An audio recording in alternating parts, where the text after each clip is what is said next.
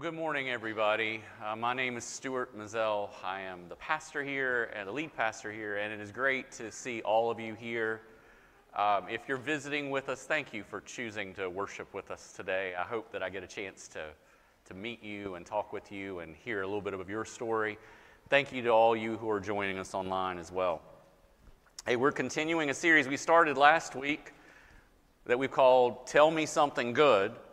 And the reason we need to hear something good is there's, even as Sean prayed about, there's a lot of bad things that are going on in life. And we need to hear some good news. And so today, I really do hope that you're going to hear some of the best news that you could ever hear. And we're going to hear some of this from Colossians chapter 2, verses 13 through 14. And here's what that passage says. And you, who were dead in your trespasses and the uncircumcision of your flesh, God made alive together with him, having forgiven us all our trespasses, by canceling the record of debt that stood against us with its legal demands. This he set aside, nailing it to the cross. Let me pray for us. Holy Spirit, we need you right now. We need you to be at work in us so that this wouldn't be water off a duck's back, but as Sean's already prayed, that it would really be seed that would be planted in our souls, and it would produce fruit for your glory, fruit that would really help us to grow in your ways, and fruit that will impact our community for their good. And Spirit, most of all, open our eyes to see the beauty, the wonder, the grace, the kindness, the love of Christ today, that we could see him more clearly than we ever have and recognize that our debt is paid as we look to him in faith. And Jesus, we pray this in your name and for your glory, along with the Father and the Holy Spirit, the one true God. Amen. So I've got some good news, and I've got some bad news. We've probably all heard someone say that to us, or maybe we've even said that phrase before. And sometimes when we hear it, the person follows up with, which would you like to hear first? The good news or the bad news? Well, recently I came across an article by Daniel Pink. If you don't know who that is, he is the author of 7 New York Times bestsellers. And he's done some research into this, and apparently there are multiple psychological studies demonstrating that most people prefer to hear the bad news first and then hear the good news. Maybe that's because we want to cut down on the worry factor. You know, if someone says, I've got some bad news and I've got some good news, here's the good news first, then we're so worried about the bad news that we're not actually listening to the good news. Or perhaps it's because we're hardwired to have happy endings, and we want to hear that, and they lived happily ever after at the end. Peradventure, we simply like to be soothed by good news after we've heard the bad news. But for whatever reason, most of us seem to prefer to hear bad news first and then hear the good news. With that in mind, I've got some good news and I've got some bad news. The bad news is, even though this sermon series is called Tell Me Something Good, I'm going to tell you the bad news first before you hear the good news. The good news is, apparently that's the way you want to hear it. Hopefully you saw what I did there. Okay. So here it is. The first point we're going to make. Here's the bad news. Sin is a debt. Sin is a debt that must be paid. This is bad news. Sin is a debt that must be paid. Now, we need to start by defining what we mean when we say the word sin, because some people fall into the trap of thinking that sin it only equals those things like murder or adultery or theft. But really, sin is anything that we do, anything that we say, anything that we think that goes contrary to the way God designed us to do, say, or think. You see, God created human beings in His image. And there's a lot to that, but part of what that means is that we are to reflect God's character. We're to reflect God's goodness back to Him and to each other. But the problem is that for each and every one of us, the reflection of God is distorted in what we reflect, right? It's like a reflection in a funhouse mirror. It's not right. It's distorted. And so our reflection of God's goodness misrepresents who He is. God is perfect in His goodness. He is perfect in His character. But we do things and say things and think things that God would never do, that He would never say, that He would never think. All those snide and cutting remarks that we think are so funny but cut people down to size. Those lustful looks. Those covetous desires to have more and not to be content. Those self-righteous judgments when we look at other people who aren't as moral as we are. Those are just some of the ways that everyone in this room sins. And sin is a debt.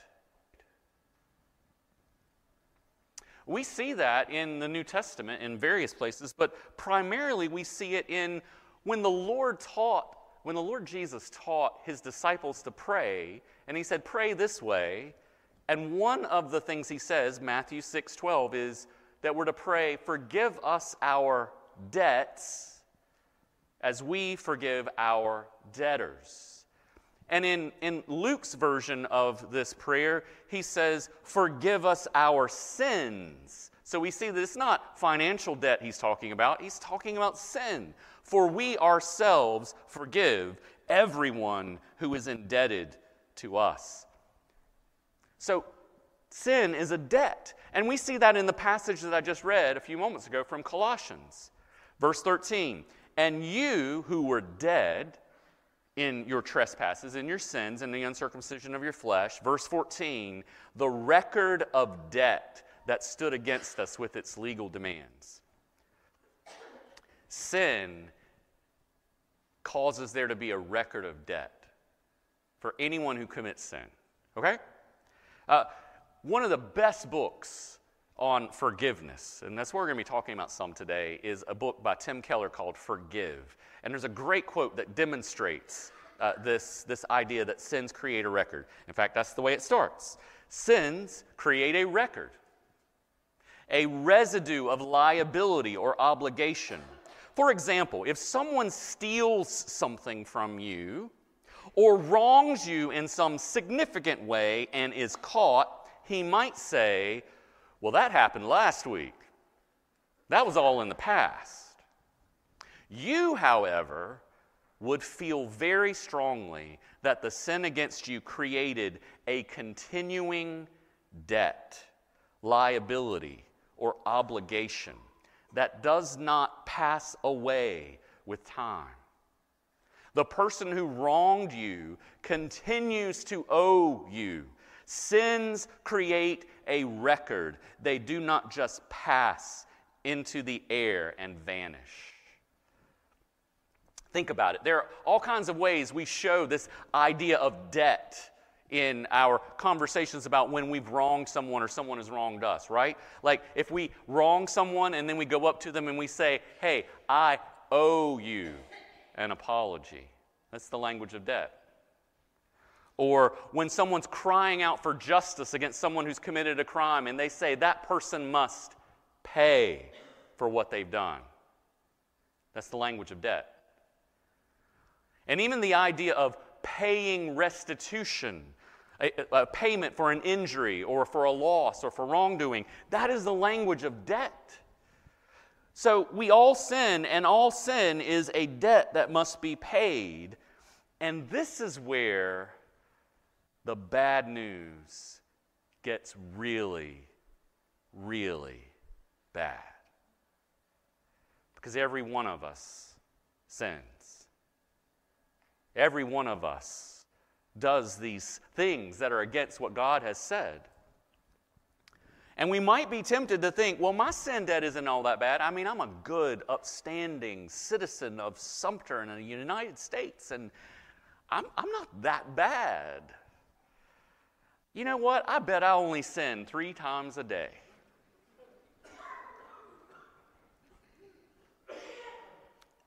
Well, if I do the calculations right, if you sin 3 times a day, that's 1,095 sins a year, except for this year, because it's a leap year, so that's 1,098.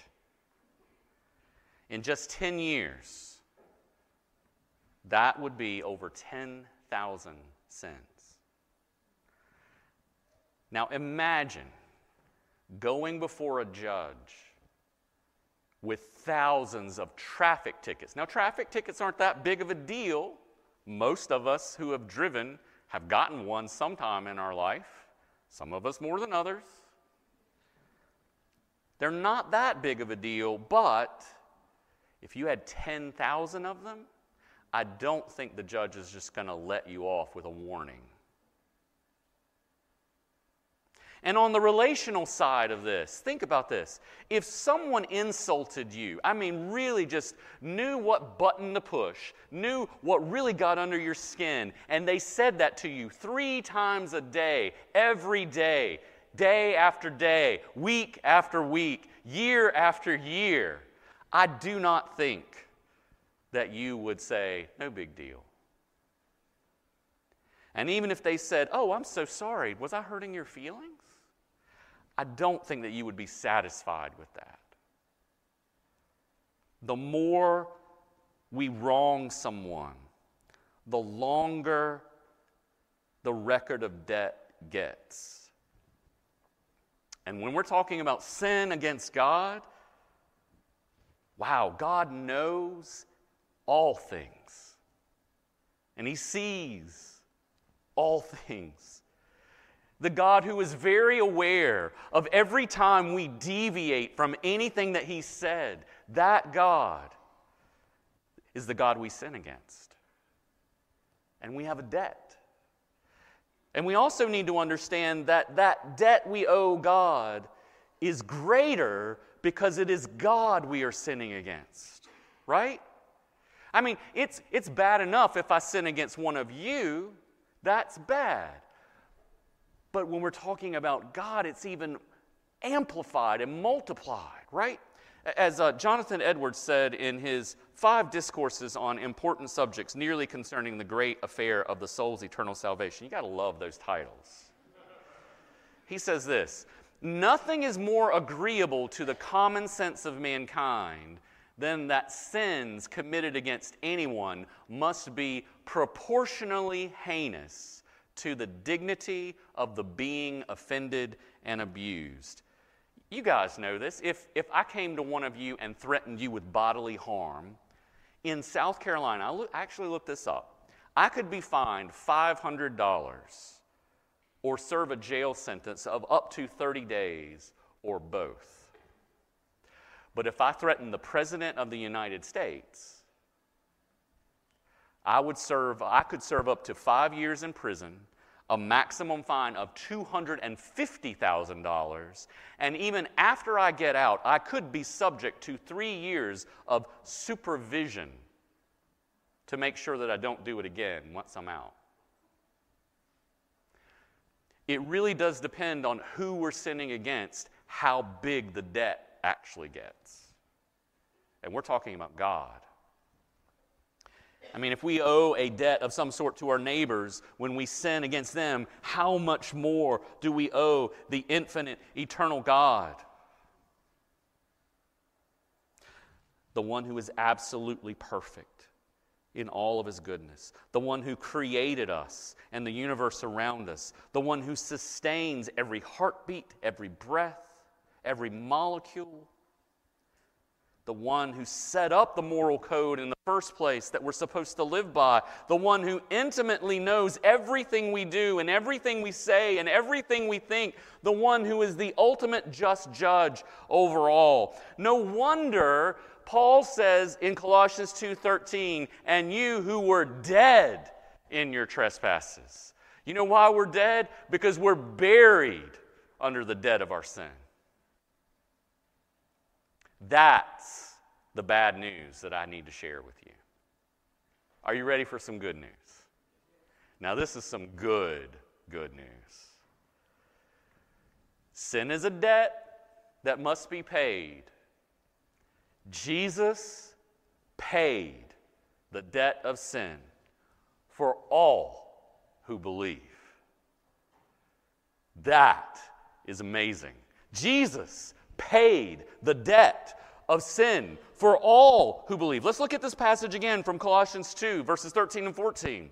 Paul writes, and you were dead in your trespasses and the uncircumcision of your flesh. God made you alive together with him, having forgiven us all our trespasses by canceling the record of debt that stood against us with its legal demands. This he set aside, nailing it to the cross. See, it wasn't just some random thing that happened that Jesus went to the cross. No, he was there for debt cancellation. Your debt cancellation, if you believe. The record of sin debt on our account completely canceled. I don't think you realize just how big of a deal this is. It's not like God could just say, oh, you're in your head, you're in debt over your head, well, no biggie. And then he just takes our record of debt and tears it up and throws it in the trash, and there's no consequences for him whatsoever. That's just not how debt works. No, whenever there's a debt, the debt has to be paid by someone. Someone always pays a debt. Think about it this way. I love coffee. Imagine going to a coffee shop and you get the coffee that you like, whatever that is, whether it's that fancy stuff or it's just, black like your soul. And then you just take... I probably shouldn't have said that. Let me go back. So yeah, you get it just the way you like it, the coffee just the way you like it, and you're just getting ready to take a sip when this guy bumps into you, knocks the coffee from your hand, and it spills all over the floor. And Mr. Bumper says, I'm so sorry. Now, at that point, you have a choice. You could say, hey, dude, you owe me a cup of coffee. You could. Or you could say, it's okay, I've got it. And you either pay for another cup yourself, which means you're out the first cup of coffee and the money that you paid for the first cup of coffee, and now you're out money for the second cup of coffee, or you could go without coffee. Suffering a loss of not only the money that you paid, but also the loss of that sweet, sweet nectar of life. But either way, there is a cost, right? And it's either going to be paid by Mr. Bumper or it's going to be paid by you. But the debt is going to be paid one way or another. And that's just for a cup of coffee. We're talking about the debt of sin here. Think about the record of debt each one of us has built up over time. What must it cost God to cancel a debt like that? It cost him a lot. God canceled the record of our debt by nailing it to the cross. And I know there are lots of different ways that this passage has been interpreted, but I cannot help but think this: that record of debt is represented by Jesus, because Jesus is the one that was nailed there. As 2 Corinthians 5:21 says, for our sake he made him, God made Jesus, to be sin, who knew no sin, so that in him we might become the righteousness of God. Or if we were to just tweak it a little bit, for our sake, God made Jesus to be our debt, who had no debt, so that we might become the righteousness of God. Tell me that's not some good news. But there may be someone in here who's saying, but Stuart, I hear what you're saying, and that's really cool and everything, but you just don't know what I've done. My sin is so great. There is no way God could cancel that debt.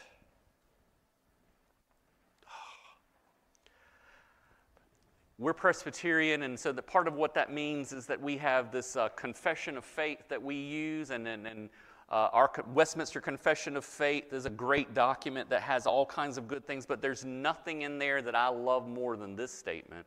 Westminster Confession of Faith 15:4. As there is no sin so small, but it deserves damnation, so there is no sin so great that it can bring damnation upon those who truly repent. There is no sin that is so great that if you go to God and say, I've only got one hope, and that's Jesus, forgive me, there's no sin where God would look at you and say, I'm sorry, I just can't pay that debt. No, instead, like we said this morning, He is faithful and just to forgive us our sins. He's faithful and just. Why is He just to forgive our sins? Because Jesus paid for that sin. And so we are forgiven. The debt is canceled. We are free. And not only just a few sins, not only just our past sins. It's not like God is saying, okay, you know what? I'll forgive the debt of all the sins you have until you believe, but after that, you're on your own. That's not how it works. And it's not like God is saying, I will forgive your little sins, but your big ones, you're going to have to do something about that yourself. And it's not like God says, like the Roman Catholic Church sometimes says, like you can go a certain amount, but if you don't ask for forgiveness, if you don't do some kind of thing to make up for your sin and you die before you've done that, then you're going to have to pay that off in purgatory. That's not truth. No. What we see in the Scriptures is that Jesus pays the debt of all who believe, and those who believe are forgiven of all their sins. All of them. Those who believe are forgiven of all their sins. Colossians 2:13.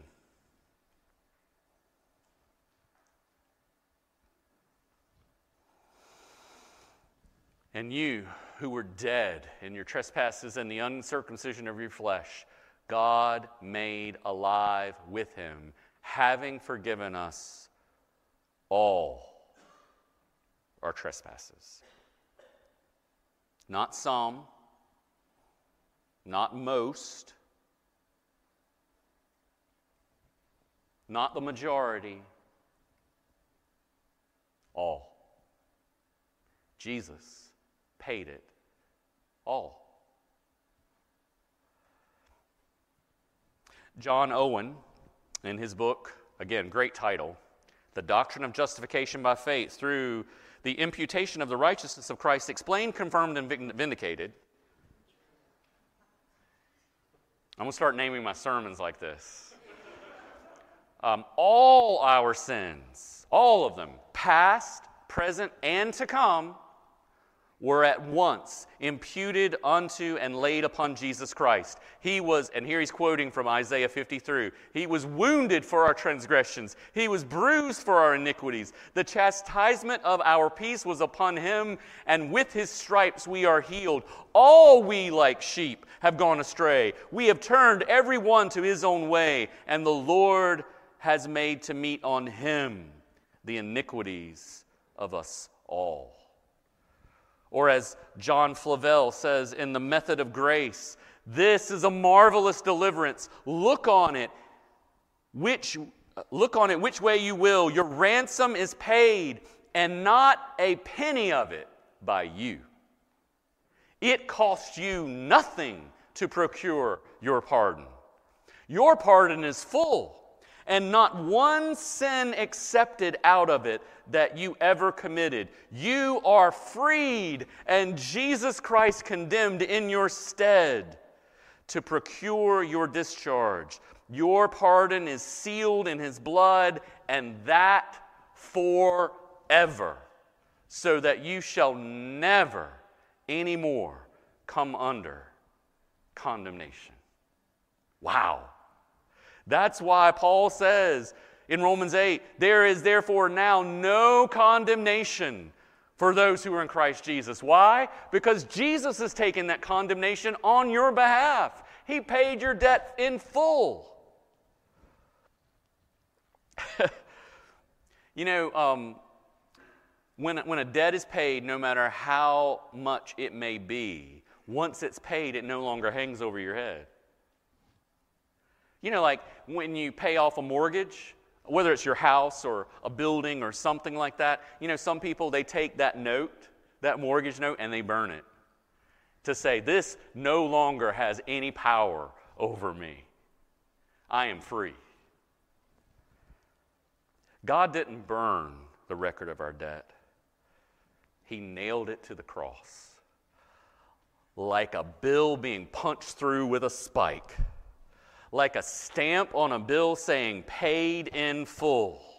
And that's exactly what Jesus says in John 19:30. When He's saying His last words, He says, it is finished. In Greek, it's tetelestai, which means paid in full. Paid in full. That's your sin if you believe. Paid in full. No more debt for you. It's all gone. Paid for by Jesus. Every lie, every impure thought, every careless word, every grumbling sentiment, every juicy piece of gossip shared, every deceitful act, every greedy grab, every grudge held, every moment of hypocrisy, every selfish desire, every lazy mood, every act of theft, every hateful inclination, every display of favoritism, every slanderous word, every fit of rage, every prayerless day, every stubborn resistance to what is right, every blind eye turned to help those in need, every apathetic attitude, every succumbance to lust, every prideful disposition, every abusive action, every judgmental critique. Every time we think more highly of ourselves than we ought to think, every fall into fornication, every neglect of responsibility, every dip into the occult, every perversion of what is good, every way we twist and distort what is true and right, every unwholesome word that comes out of our mouths, every time we value something more than we value God, every time we don't live in step with the good news of Jesus, every failure to love neighbor, every failure to love God, nailed to the cross. And it is no longer your debt because it's paid in full. You must not believe that, because that ought to make every Presbyterian stand up and dance.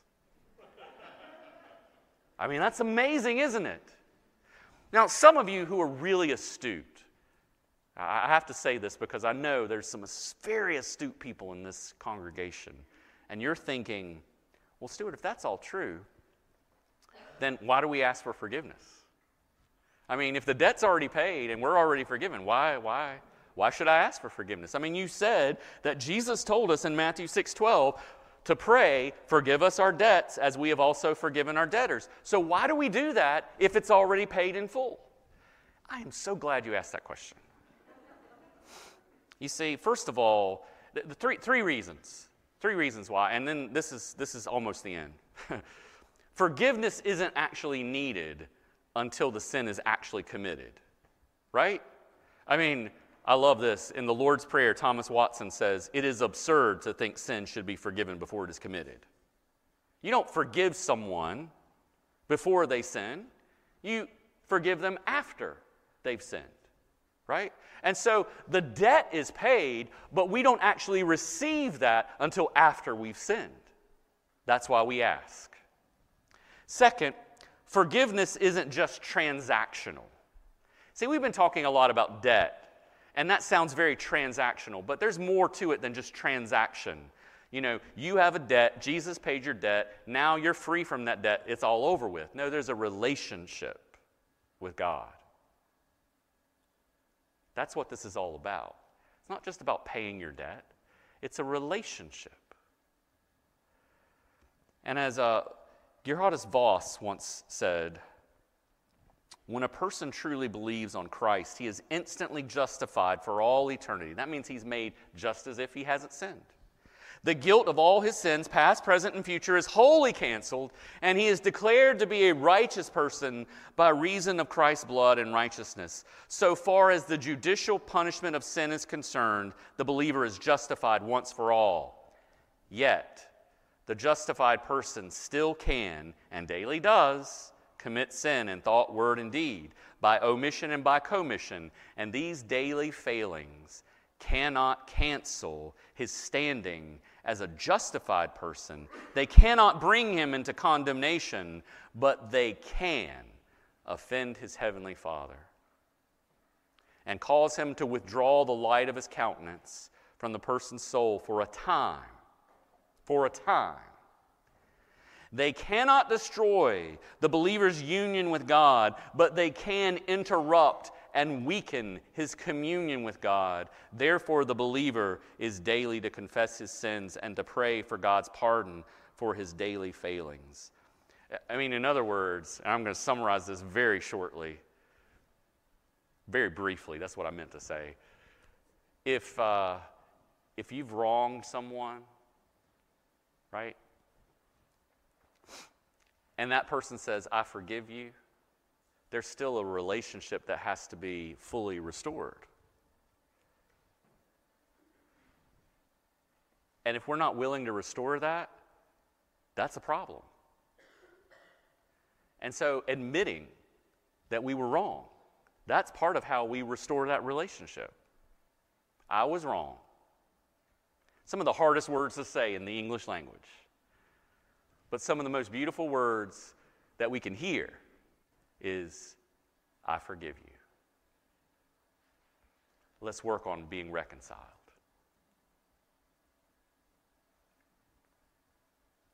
Third, there is a sense in which asking for forgiveness and knowing that we have received it from God is more for us than it is for God.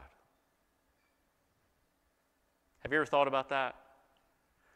Sometimes asking for forgiveness is more about us than it is about God. See, God knows how prone we are to pride. He knows how prone we are to shun humbling ourselves. He knows that we don't like that.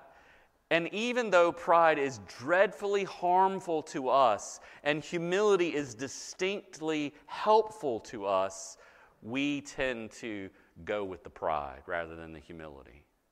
And so God has built in to the very way we relate to Him a way of humbling ourselves every single day. Forgive me of my debts as I forgive people who have or are indebted to me.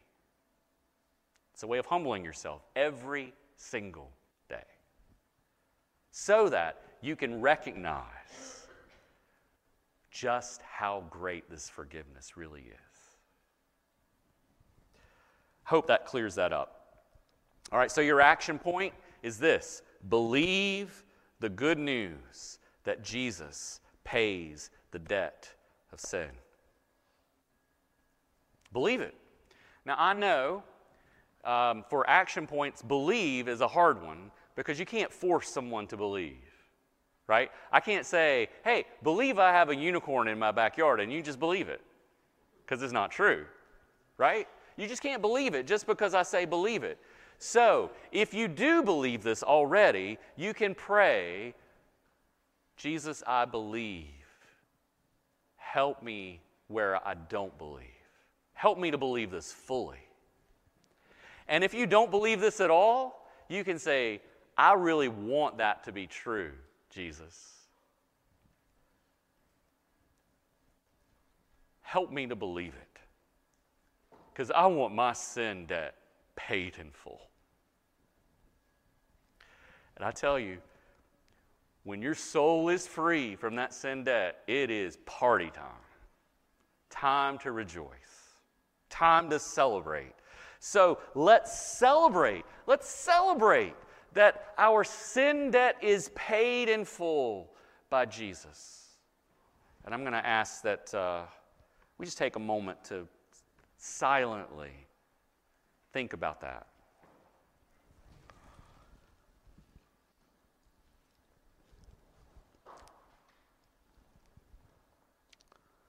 Lord Jesus, I thank you. Thank you for paying in full the debt of my sin. Thank you for paying in full the debt of the sins of so many people here in this room. And let every single one of us really wrestle with the truth that if we want our sin debt paid in full, all we have to do is to look to you in faith. Not do more, not work harder, believe. So Holy Spirit, help us to believe this. In Jesus' name, amen.